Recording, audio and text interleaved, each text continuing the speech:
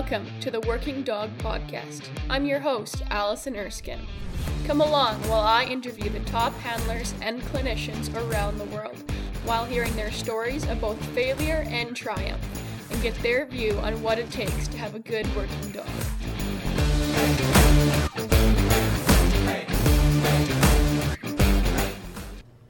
Welcome back to the Working Dog Podcast. This is Allison Erskine with my co-host Laura Armstrong, or Culligan. Sorry. Sort of offend the husband. Yeah, sorry. And today we're sitting down with Dale Montgomery.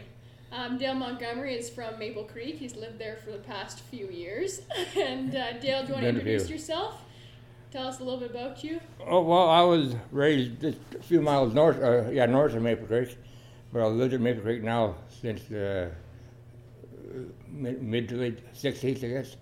So that's kind of where I grew up, and that's where I graduated high school from, and I used to rodeo a lot, and spent over 20 years rodeoing, and I was getting to the end of my rodeo career, and I was actually kind of worried what I was going to do, because I don't curl and don't play golf, and it so happened a friend of mine had this dog he had to find a home for, and I got him, and that dang dog, he changed my life, no kidding. Yeah, and I always had dogs, the whole life I had dogs, but I never really had a good working dog. I mean, they worked okay, but nothing like they do nowadays. And because my dad used to have dogs, and they're pretty good ones. But anyhow, I got this dog. I was about 40 years old. Then when I wanted to quit rodeo, and I was getting ready to retire and didn't know what I was going to do, and I got my hands on this dog, and about 80, well, I got him in 86, I guess, and then for 80, 88, 89, 90, I was doing a little bit of both. I got dog trialing, and I was still going to rodeos. I think by 91, I think I had quit rodeoing altogether and just went to dog trials. And so I just went from one to the other. Yeah. I mean, I always like to compete, and I like working with animals, and it's always perfect for me. I kind of got in on the ground floor. And were you running sheep then too, or no, does that came after? No, that came after. Yeah. We just had cattle. Were you in the feedlot at the time? Yeah, we had a feedlot, and went cows and calves too. So that's how I got into it, and then that first dog I got, he was a tremendous dog. And what dog was that? What was it? A dog called Huck. Huck. Yeah, in fact, Laura's dad said to me one time, he said, they should build a statue at the Saskatchewan border with that dog. Really? So that's the dog that kind of made me and kind of got everybody dog trying. Yeah. Because before then there was nobody around. Yeah. Yeah. So and I started putting on demos and clinics and stuff, and I went from there. Yeah. What made Huck special? What was good? Oh, about just him? the way he handled livestock. Mm-hmm. I mean, he was hard to believe how tough he was, but at the same time he was so gentle. Mm-hmm. He never bit nothing without a reason, and he could turn any cow, any bull, anything. He'd bump a baby lamb along with his nose, or a calf. Yeah. And just the way he handled stock. I remember when I brought him home. Got him home, and he was just kind of a renegade up. A friend of mine in Saskatoon had, and he was just kind of a renegade, and out in acreages, herding stuff around the acreages, and he said you have to find a home for him. And he asked me if I wanted him. Well, I already had a young dog then that I was kind of liking, and I didn't really know if I wanted him or not. But I thought, well, I may as well have to try him. And my wife's mother was down. My mother-in-law was down over Christmas, and she was going to take the greyhound back to Saskatoon. And so we thought, well, we'll give her a ride home and pick up his dog. Yeah. So I met the guy in Saskatoon. He's coaching a Pee Wee hockey team. And after the game, we went out to the parking lot, and he opened, he had a topper on his pickup. And he opened the back door, and out jumped this tall, gangly, tricolored dog. First short-haired border collie I'd ever seen. Oh. And he had no stripe. He had a black face, a little white around his muzzle, and tall, gangly. He's about 10 months old. And I thought he was part hound or part German Shepherd or something. Yeah. And I almost didn't take him. But well, I'm here now. I'm going to go take him. If we go to work, I'll find a home for him. And I took him home, and that dying dog, I remember I got home the next day, and he had no control, no manners, no nothing, you know. He jumped out and he ran down. He was getting cattle down in the pen after we were feeding cattle, and ran down into the pen, and I followed him down, and I go into the gate, and he was not hurting nothing, but he was pushing. Every animal, there was 150 calves in that pen. He had them all piled up in the corner. Yeah. You know, just he'd move over, bump that one, and he would. I just stood there and watched him because, like I say, he wasn't hurting nothing. Yeah. And within a couple of minutes, he had all them calves bunched up in the corner and holding them. Wow. You know, and something would go to leave, he'd just walk over and stop it. Mm-hmm. And if he had to nip it, he would. He wouldn't bite it hard. He just bit it enough to turn it back. And I watched him for a while, and I thought, boy, that is quite a dog. And cause, I'd never had a dog like that before. And anyhow, I got working him. And I was new then too. I didn't know nothing about training dogs, very little. And we had some terrible fights, and boy, he turned into a heck of a dog. I always said he was a great dog in spite of his training, not because of it. You know. How'd you go about figuring it out? Well, the only book I could find back then was a book called The Farmer's Dog, and it was written way back in the '60s, I think. I know that one. But John Holmes wrote it, and I read that book, and then I'd work the dog, and I'd go back and read another chapter, and go work the dog. So it's mostly trial and error, a lot of trial and error. Oh yeah, a lot of trial and error, you bet. Yeah. And mostly error. A lot of error. Yeah, a lot of error. And that's why I say, why that dog turned out as good as he was, you know. And then I got working him, we were feeding cattle, so I was working him every day in the feedlot. And then when he got old enough, I started doing a few dog trials. And that dog, I could do stuff with him that you couldn't even believe. You know, if I told you, you wouldn't believe it, you know. Right. I could put him on a calf, a sick calf. And for years, I rode the pens on horseback, you know. In the wintertime, you know, I had my horses shot and you know, slipping and sliding and stumbling over frozen turds. And when I got him going, I started just walking through the pens. And I had two dogs. One dog I'd leave at the gate, and I'd take Huck in and put him, if I found a sick calf, I'd put him on that calf and he'd just walk out. Never hurt it, never run it, just haze it out, nice and calm. And once in a while a calf would blow up and, you know, get back in the herd. That dog would go back in there himself and bring out the same calf. Yeah. Wow, that's incredible, actually. Well, maybe it was a Grant Armstrong story, but he told me that dog would help you find the sick ones too. Oh yeah. Yeah. Yeah. Okay. I mean, he was. Yeah. Yeah. Wow. That's amazing. Yeah. There's something about that dog. How did he breed? Like, what were his descendants like? His what? His descendants, like you bred him, I'm assuming. Oh, well, actually, everything I know I have now probably goes back to him somewhere. Yeah. You know, they're a long ways back now, but they're all descendants of him. Yeah. And I didn't know it, but at the time, yeah, I bought him from this friend of mine who gave him to me, but he got him from, he was a farrier, and he used to shoe horses for a guy who was into jumping horses at the Duke. And the lady who ran this jumping horse stable, she was over in Great Britain looking for horses back then. This was back in the early 80s, I guess. And seeing she bought the clothes work over there, and I thought that'd be kind of neat to have one, you know. So she bought this pup. She brought this pup home, a female pup.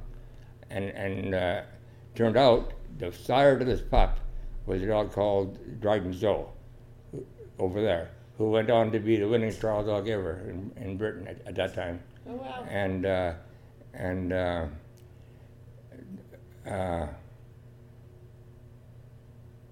then the mother's side was, let me see, I forget now offhand, but anyhow, and then on top side, the mother went back to Dryden Zoe, and the top side went back to McTeer's Ben, who was a supreme champion. Oh, okay. So, he was a very well-bred dog, but I didn't know it. I didn't get papers for him for 2 years after that. Oh, you did get him. Okay. I did get him. Yeah.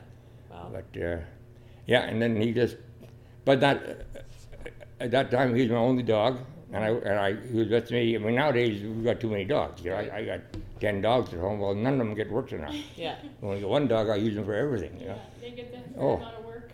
Yeah. Yeah. Yeah, I use him for everything. How did that go? So, like, after Huck, that was your first dog, you really kind of got into training, and then what were your next dogs like to train in your learning curve? Well, I bought a pup from Melvin Cop, Uh-huh. and Where'd he come from? What line is it from? Jeff. Jake or Jeff. Yeah. Yeah. Yeah, because Yeah. Kate and Jake were brother and sister. Right. Yeah. And I got her, and then I got a little female from Dr. Gear. Oh, yeah. Okay. So those are my three main dogs there for a while, and then I had a pup out of Huck and Kate.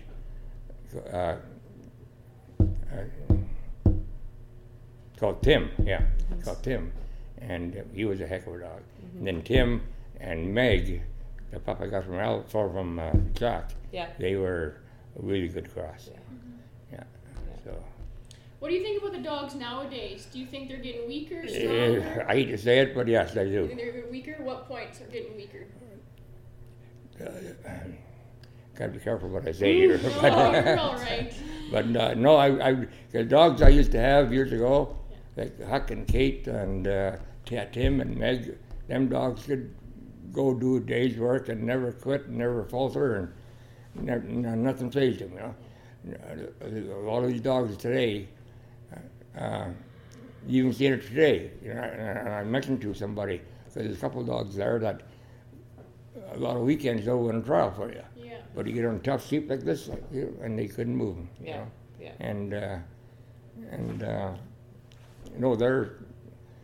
I don't think they're the caliber they used to be. So do you think it's the breeding? Do you think it's just the mental capacity, or how them people are raising Well, I think their it's partly dogs? breeding, because people are breeding the dogs that win dog trials. Yeah. And a lot of trial-winning dogs aren't real good, tough dogs. You know, they're nice and pliable and kind of coddle the sheep around. Yeah. And a lot of the sheep are dog-broke sheep that don't take nothing to move, and they'll win dog trials. Yeah. And then they'll breed to them. And if you get them dogs on some tough old range ewes or cows, then it's a different game. I mean, I don't like a dog with a lot of bite in them. You know, I mean, that's another thing too. You know, these cow dog guys are breeding dogs with too much bite. You know, and the cows are getting harassed and chased and Tore up a bit, yeah. yeah. Or like that Huck dog, he wouldn't bite nothing unless he had to. You know, if he wouldn't move, then he'd give him a little nip. Just enough to make them go, just like touching a hot wire, you know. And you kind of had a standard for your dogs. They had to go and work cows, work sheep, and Oh, yeah. also go, you know, to town on the weekend, Yeah, right? yeah. If they couldn't do both, I mean, I always said a good dog will work either. It doesn't take a tougher dog to work cattle than it does sheep. You know. In fact, in my opinion, it takes a better dog to work sheep than it does cattle. And the reason why is a weak dog will rush in from 10, 15 feet and bite a cow and get out, you know. And they'll stir the cows up enough to get them moving, and that's just what a lot of people are looking for. They need more to feel too. But a sheep, you can't allow that. You can't have a dog biting sheep all the time, or you know you got to go to tore up crippled sheep. So a sheep will figure out a dog that can't move them, you know, they'll run them off. Yeah. And if a dog is going to bite a sheep, you can't have that. So you take the dog with lots of quiet power and just walk up and. And you know, some sheep can do just as much damage as a cow, right? They use their head pretty good. Oh, they can. Yeah. In fact, the dog I run today had her Shoulder. not her shoulder, but her tendon. Her Oh yeah. what's the name of it? I forget the name, but her up here by her stifle joint. You know, Okay. had her tendon tore. I just spent $4,000 getting her fixed. Oh. You know, and that was by a sheep. A sheep hit her. Huh. Yeah. Yeah, that'll happen. So, no, I've always claimed that it takes every bit as good a dog or better dog to work sheep than it does cattle. Like to work them properly, I'm talking, you know. Yeah. Yeah. So do you think now that you've read your first book or whatever and stuff like that, who do you think's had the most influence on you? On me? Yeah. And your training? Oh, golly. You know, there's been a few guys. I wouldn't say I've learned from any one guy. I've just taken something from everybody, you know. No, I really wouldn't. I couldn't pinpoint any one guy. But I mean, a lot of it I learned on my own. Because I mean, there was that back then there wasn't any clinics, very few clinics. Right. And I just kind of learned the basics, and then I just kind of then I got into training dogs, and I trained a lot of dogs, hundreds and hundreds of them. So I've had lots of experience, and just by working dogs, I can kind of pick out a good dog or a bad dog right away. I'm not bragging when I say that, but I think I can. And just learned a lot on my own. Do you think that people, that I find people nowadays, they kind of jump from clinic to clinic to clinic, seeing if they can kind of piece things together. Do you think they need to just maybe learn something, go home, and just pound out the practice? Do you find they kind of flop around from clinic to clinic? Well, some people do. I mean, I know people that have been to every clinic in the darn country, and they're not any better. Yeah. I mean, you can learn something from anybody who's a good handler. You take what works for you or works for that particular dog, and because every dog is different too. So what works for this dog may not work for the other one. And I mean, it's good to talk to different people and get different guys' opinion, but if you have it, I mean, if you got the ability to train dogs, then you'll pick it up, And if you don't, no matter how many clinics you go to, you won't learn. Yeah, it's the same thing with the dogs. Either they got it or they don't, and some handlers just struggle, don't have it. And stockmanship, I think, really shows in this sport where you can buy a fancy barrel horse for somebody and they can just hang on or be okay. But that's what I love about this sport is that it really shows a stockman, and you can't buy yourself a win. Yeah. So. Yeah. And yet, how? So on the competition end of it, you did the rodeo thing for quite a while. And how much do you think, like, competing in other events, and then when you took up the trialing, like, you enjoyed competition, but what's your tips, I guess, for really kind of handling the competition situation and not letting the nerves get to you? Some guys struggle with it a lot more than others. Yeah. You're pretty talented at it. I went to a lot of rodeos. I was kind of used to pressure, but when I got dog trialing, I got really pressured up and nervous. Yeah. And the second trial I went to a cattle penning up in Edmonton. Okay. And this is kind of what got me straightened out. I was, and that's my second trial. I didn't know anybody, or very few, and I was competing against all the big hats, like Alvin Kopp, Zachary Gear, Richard Tipton, all the guys who had been around were there, and I was competing against them. And I had my 3 go-arounds. In the first go-around, I think I placed somewhere, and the second go-around, I placed somewhere too. In fact, I may have won. I forget how I placed, but I placed pretty deep. And the third go-around, by this time I was really nervous. I mean, I couldn't even spit. And I sat, and I was like that. I was green, and I didn't even know my sides that good, I mean, how it is being green. And I sat heck down there, and my knees were going like this, and these were cattle that they'd used in the cutting, so they'd been settled down on that end, and they were looking for the out gate, and they were pretty tough. And I sent them around, and there's one heifer in the group that was wanting to break off, And I thought, okay, I mean, I was really nervous and excited, or nervous, And I flanked him over to cover her, and I give him the wrong flank, the wrong whistle. And I give him I should have given him his left-hand whistle. I give him his right-hand whistle because I just got mixed up. And I give it to him again. Come on, you fuck, get over there. I give it to him again. And he stopped and turned around and looked at me like that. Like, what are you talking about? As if to say, are you sure about that? And I realized what I did. And how things go through your mind, like how your life flashes before you. And I thought, well, that's stupid. The people are watching the dog. They're not watching me. Yeah. Why am I making him look like a fool? Yeah. So I give him a left-hand whistle, and away he went and got her, and went on to won the trial. Oh, really? Congrats. Yeah, so, That's cool. and that got me to the point where I don't get nervous anymore. Yeah. Well, I won't say never, but, that really straightened me out. Doesn't affect you as much, though. No, because I got thinking, people weren't watching me, they were It's more watching the about dog. yeah. Have you ran anything other than Border Collies? No. No. Go ahead. I'm kind of biased. Well, there's Border Collies and then there's dogs. Yeah. I've had other breeds of dogs, and I've trained other breeds, but I mean, there's only, like I say, there's Border Collies and there's dogs, I mean, there's some decent Kelpies and some decent Australian Shepherds, but not as many, not as raw. Not as I mean, consistent. if you need to make miles with a dog in hot weather, a Kelpie can do it maybe. Yeah. But I also know a Kelpie who, and I was really surprised, this guy who uses a Kelpie all the time and he really, really loves his dog. And he said, but the main thing about him is he can't cover no ground. He gets overheated and plays out. No kidding. Yeah, and he's a Kelpie. Well, I find it interesting with those Kelpies. Over here, people think that the Kelpies are more aggressive. They got more bite. Yeah. Whatever. The cowboy mentality or whatever.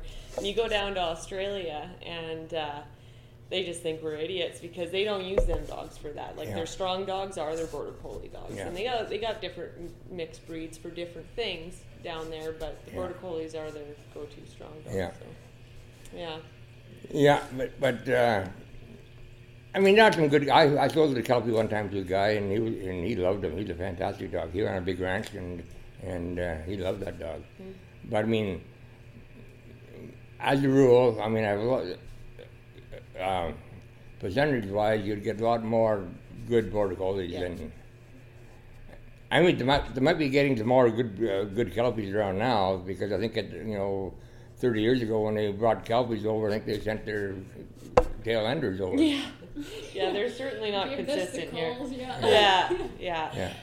Yeah, so you've imported a few dogs? No, I haven't. You haven't imported No, any? Do you think never. there's value in it, or do you think there's good enough dogs here? I think there's good enough dogs here. Yeah. I really do. I've seen lots of imported dogs that I wouldn't even want. Yeah. And they're a bunch of money. And over there, they're working them light hill sheep, and they got to be 50 feet off, no, I've seen too many weak dogs that have been imported for a bunch of money. Yeah.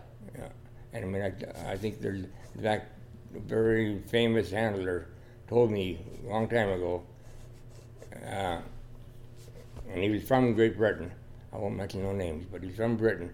And he said within 20 years, Britain's going to be importing dogs from Canada. Oh, yeah. Or North America. Because they were getting, same thing was happening over there. They're breeding these trial-winning dogs, and there's a lot of light dogs. Yeah. They're very flashy, very quick and flashy and keen, and they look great. Yeah. But get them in a tight spot and they don't have it. Just can't A handle lot the of them don't, pressure. yeah. Okay. Yeah, that's my opinion. That's what we're here for. Yeah. I mean, I know there'll be people who disagree with that, but I've seen too many of these dogs that have been imported, paid a bunch of money for, really well-bred dogs, and they don't have it.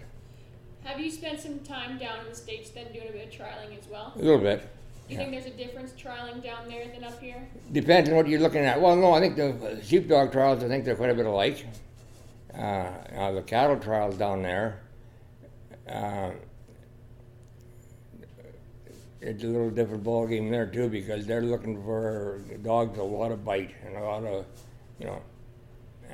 Has that changed though, like from when, because you used to go down to Red Bluff years ago, and that was a pretty good sale for dogs where there was some class there, but recently, or even in the last probably 8 to 10 years I've been watching it, it seems like they've kind of gone orangutan. Or is it... Orangutan, you mean like aggressive dogs? Yeah, like Oh, just yeah. the little more run elevated, in, yeah. straight in, and just rip and tear. And Oh, for yeah, I know. $20,000. I went, the last time I was down there, and that's why I haven't been back, I got so mad. I had a dog that was pretty well broke, a nice kind of a dog, and the cattle were really hard to handle wild, And one night we were working in the building, and I was the last guy, no, it wasn't, yeah, maybe I was the last guy to go. I forget, don't matter.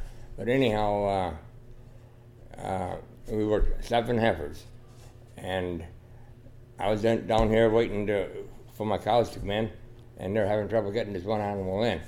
And finally, they got her in the gate, and she ran around the arena, and bounced off the fence, head up, and just on the fight, something terrible.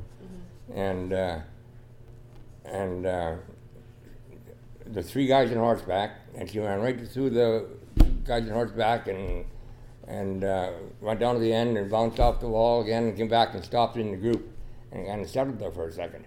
And they took off the road to the arena. So they told me to send my dog, so I did.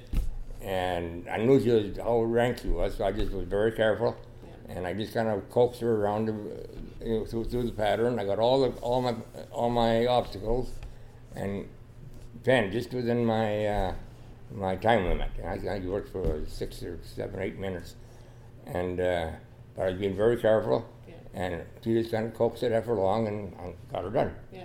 And I got marked. I think it was 52 or something. And I thought, boy, they're marking tough.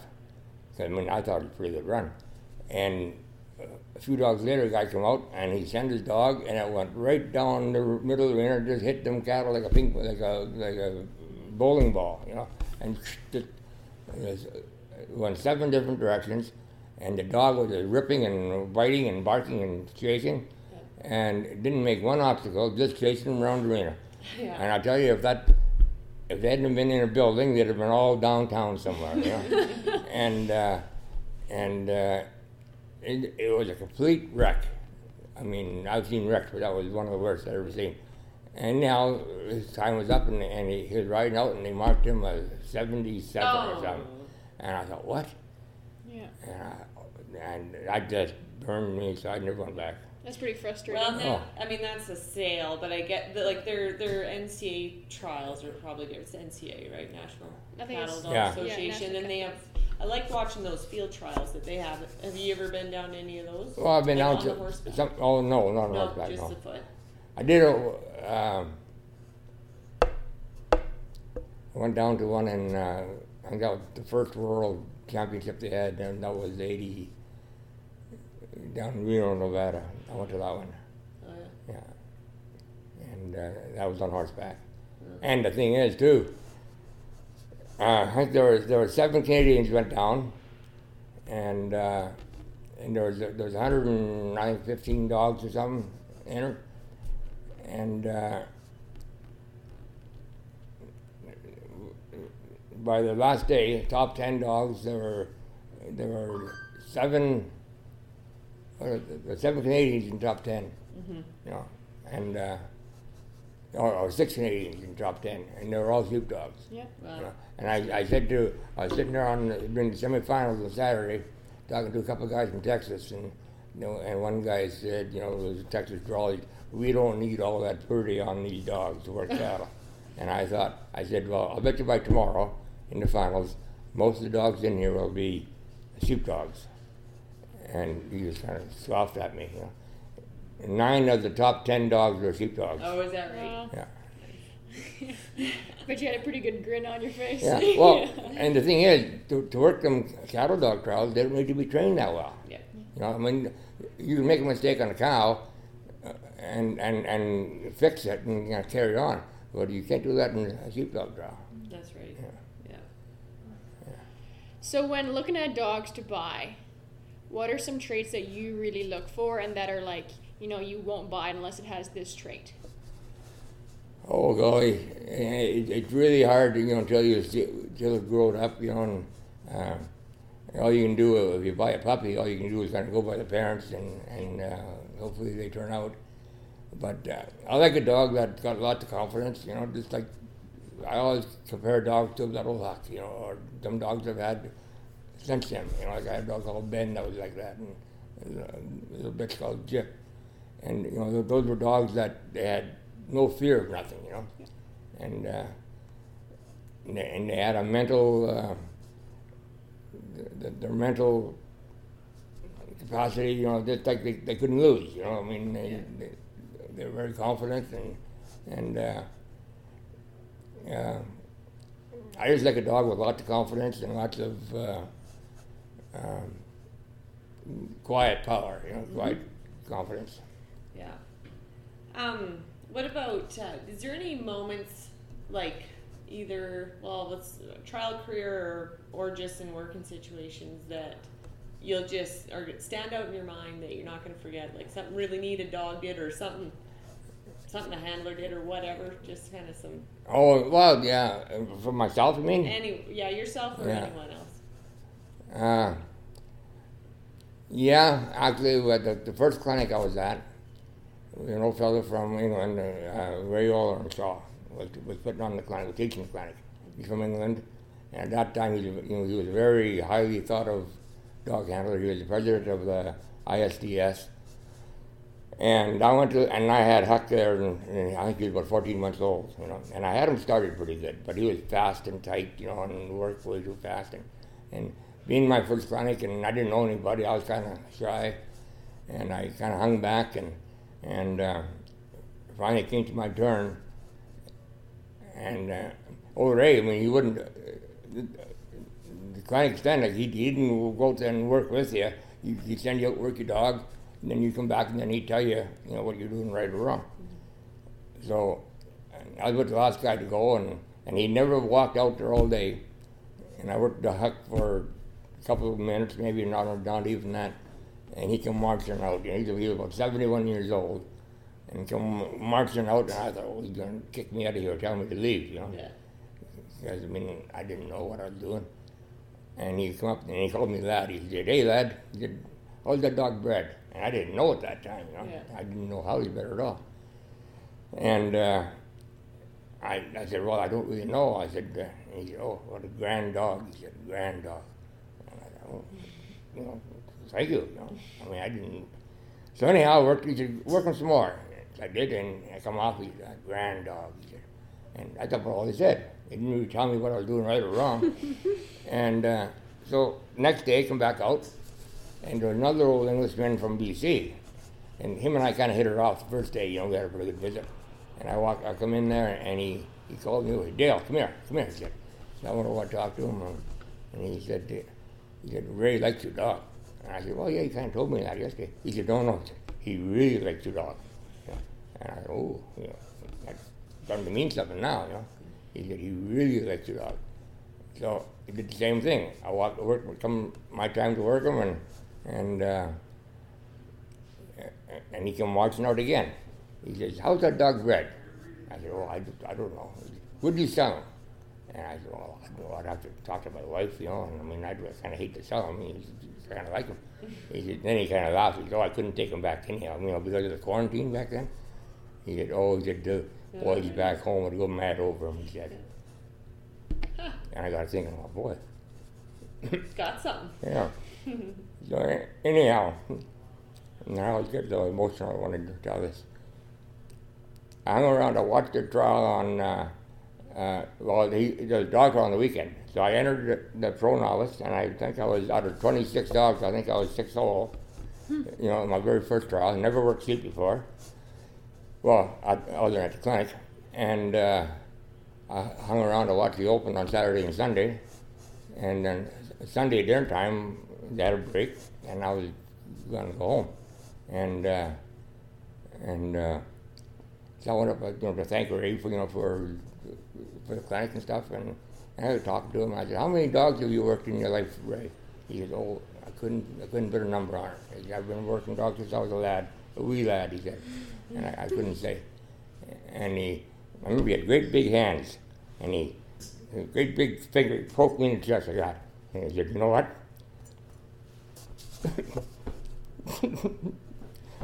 He said, that dog, the dog of yours should be number 7. No, he said, I had 6, about 100 dogs. He said, "I've had 6 great ones, what I would call great ones." And he said, "That dog of yours could be number 7. Wow. That's a compliment. Wow. Sure. That's a neat That's a story. pretty special moment. No kidding. And it is always that one dog that does it for, Yeah. it's, that's What'd you do to have 100 more of them, hey? I wish I did. I wish I had a dog like him, knowing what I know now, Because, I mean, back then I didn't know nothing, and I was just kind of... How old were you when you had that dog, you think? I was 40 or 41. Yeah. About 40, I guess. wow. amazing.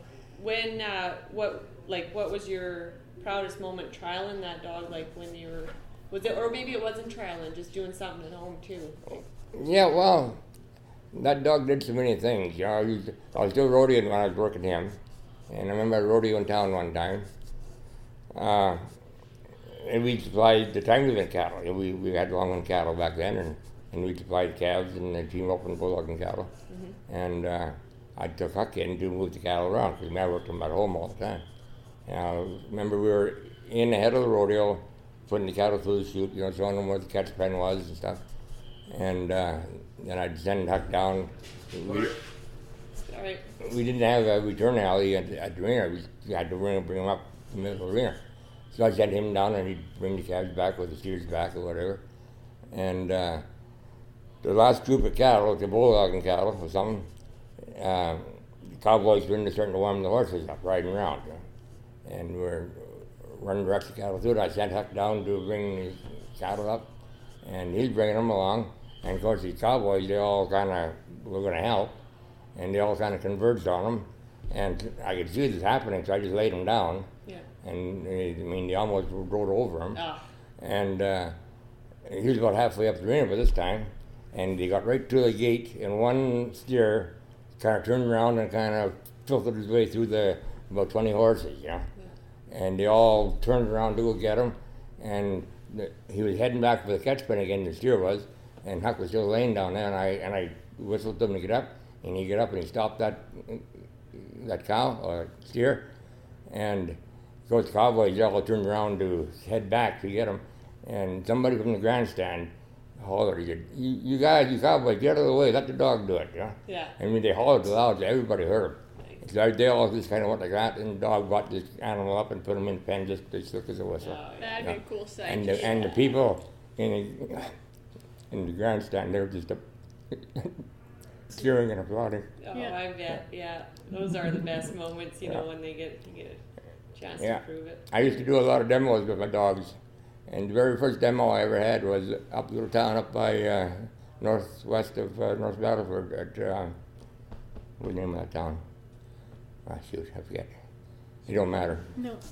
Anyhow, they hired me to come up and do a demo, working dog demo, and they had some team penning, and they had some pony wagon races and stuff. And there was 14 teams of team penners, I think, and these cattle were wild. They were big fat heifers, and they were wild. And out of 14 teams, there was one team called one animal in the pen. And nobody got penned, out of the 14 teams. And that, crazy wild. And anyhow, and I was to go after them. So they had a liner backed up to a loading chute at the end of the arena. Just kind of a portable loading chute. And they stopped the last 6 animals that went up the chute. They stopped them, and that's what I had to work, So I had Huck and my other old dog they called Candy, who was okay, but he was just a dog, And I worked them, and I sent them down there, and Huck, he got them every dog work. I went around, I used to do like a figure 8, got 2 barrels, and do like a barrel pattern, do a figure 8. And so I did that, did the figure 8, and I walked up, and I put the cattle in the pen. And 14 teams couldn't do it. Yeah. And anyhow, and I was just kind of walking on a crowd, And in fact, I didn't know if I was going to get it done, when I started, because they were so bloody wild. Anyhow, a lady come across the arena, and she was all smiling, had a real fancy dress on, and said, oh, that was something else. Them dogs are almost human. And I said, lady, you can say what you want about me, but don't insult my dog. And her eyes got big. What do you mean? I said, you seen what the humans did with them a minute ago. Yeah, right. Yeah, they wish. Yeah. Oh, that's good. What else do we got, Allison? Well, mostly, I want to kind of talk about if you could kind of go back and say to yourself one thing, one thing that would maybe help you earlier on that you know now, what would that one piece of advice be? Oh, golly. I would say, I mean, if you've got a good dog, it's really appreciated, you know. Because once you've got a good one, boy, they're pretty hard to replace. Mm-hmm. And I mean, if they're not that good, well, I mean, you enjoy them as much as you can, you know. But really be. Another thing I found about dog trial people, most of the people are pretty good. You know, and I used to wonder why. There's a lot of. I mean, I've known cowboys my whole life, and there's a lot of cowboys that I got no use for. You know. Yeah. And there's only been a handful of dog trial people that I didn't like. But and I wonder why is that? You know, why are dog trial people so likable? And I think what it is because if you're not a good person, your dogs will work for you anyhow. Yeah, that's It'll humble you pretty quick. Yeah. It is such a humbling sport. Hey? Yeah, now what happened? The guys that are bad sports, you know, they'll get beat a few times and they get mad and they quit. And they quit. They don't show up again. Yeah. And I think that's why. Or if you got the kind of attitude when you're a cowboy, you know, you can take it out on your horse, so you can do whatever you want, or you know, get in a fight or whatever. But if you're working dogs, you can't be like that, or the dogs won't work for you. Yeah. They might for a little while, but you know, it's not going to last very long. Well, what's the saying? You know, testament to a guy's character is if kids and dogs like him. Yeah, absolutely. You said your dad had dogs growing up, right? Yeah. Yeah, and the dogs kind of liked you a little more anyway. Oh, They kind of followed you around they and did. you kind of stole a few It dogs. was kind of from a story, a joke around home. You know, when my dad had, and he had some border collies. You know, I don't know if you ever heard of them, but there were some Martin dogs way back in the 30s. You know, there's an old guy from Scotland, and he was a good dog man. You know, and he had some really good dogs. And in fact, he'd go all over doing demonstrations. And my dad had 3 of them that I can remember as a little kid. And the last one he got was, I think I was about 3 years old. And he got this pup. Well, the pup took to me. Mm-hmm. And he followed me around till I was, I think, 16 years old.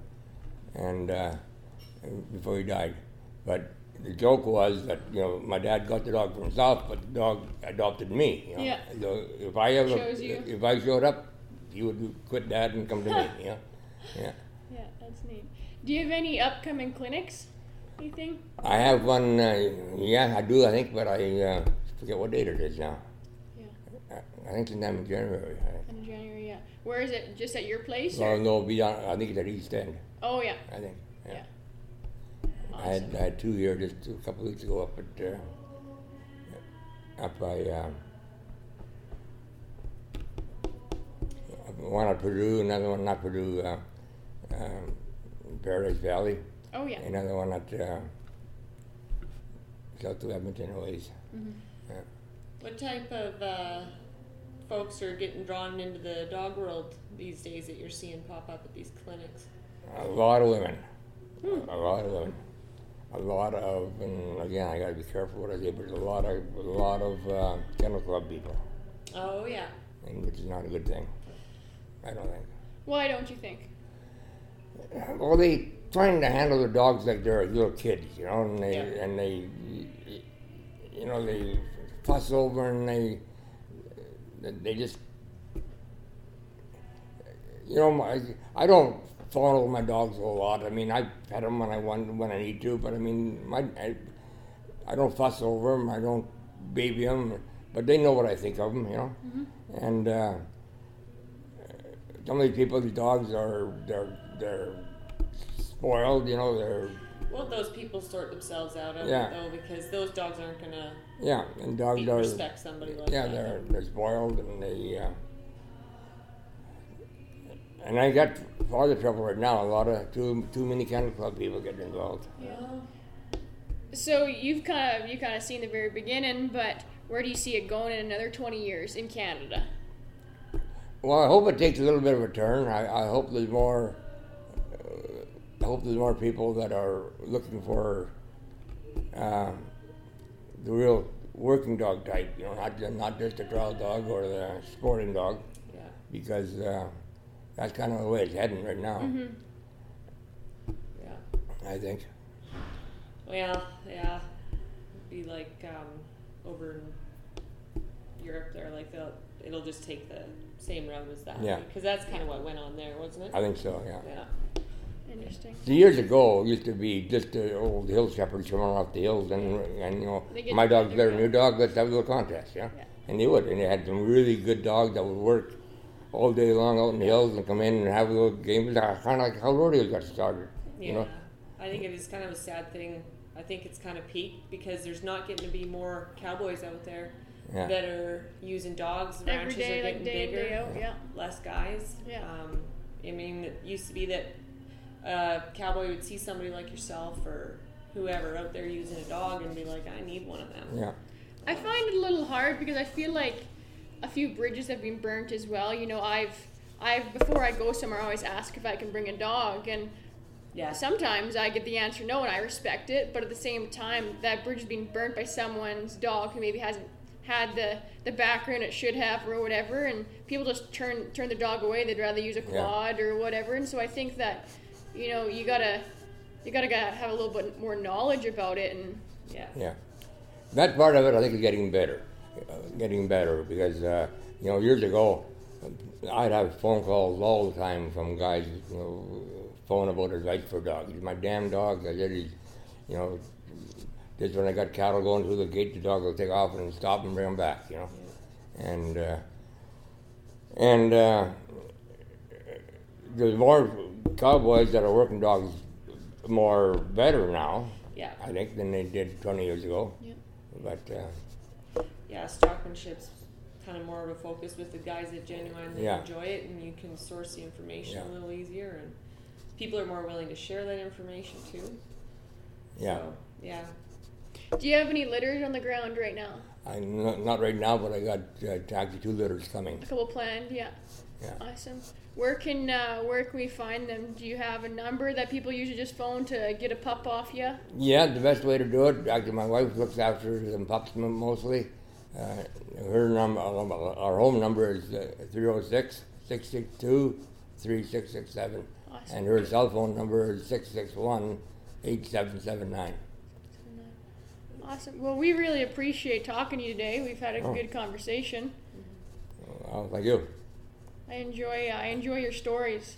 Hopefully there's more to come. And good luck in your future trialing. You got a lot of wins under your belt. We should have taken a little bit of time to list them off, but I don't know if we got enough time. So yeah, there's a long list. How many times have you won Calgary alone? 7 times. Yeah. 7 times. That's a feat on its. And what? And I won this one here 8 times. 8 Yeah. times. I won Edmonton, I think 5 times, I think. Well, yeah.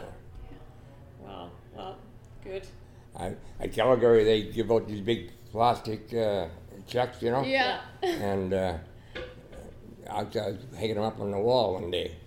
Because I had them all piled in the corner for quite a few years. And I thought, well, you do something with them. So I was hanging up we have a big porch in our house. So I was hanging them up, and somebody phoned me. He said, what are you doing? He said, well, I'm putting up $80,000 worth of wallpaper. That's awesome. You'll be siding your house with them. Yeah. Yeah. What better wallpaper than a little bit of money? Yeah. It's awesome. Well, thank you again for You're spending welcome. time, and good luck in the future. Oh, thank you. Hey.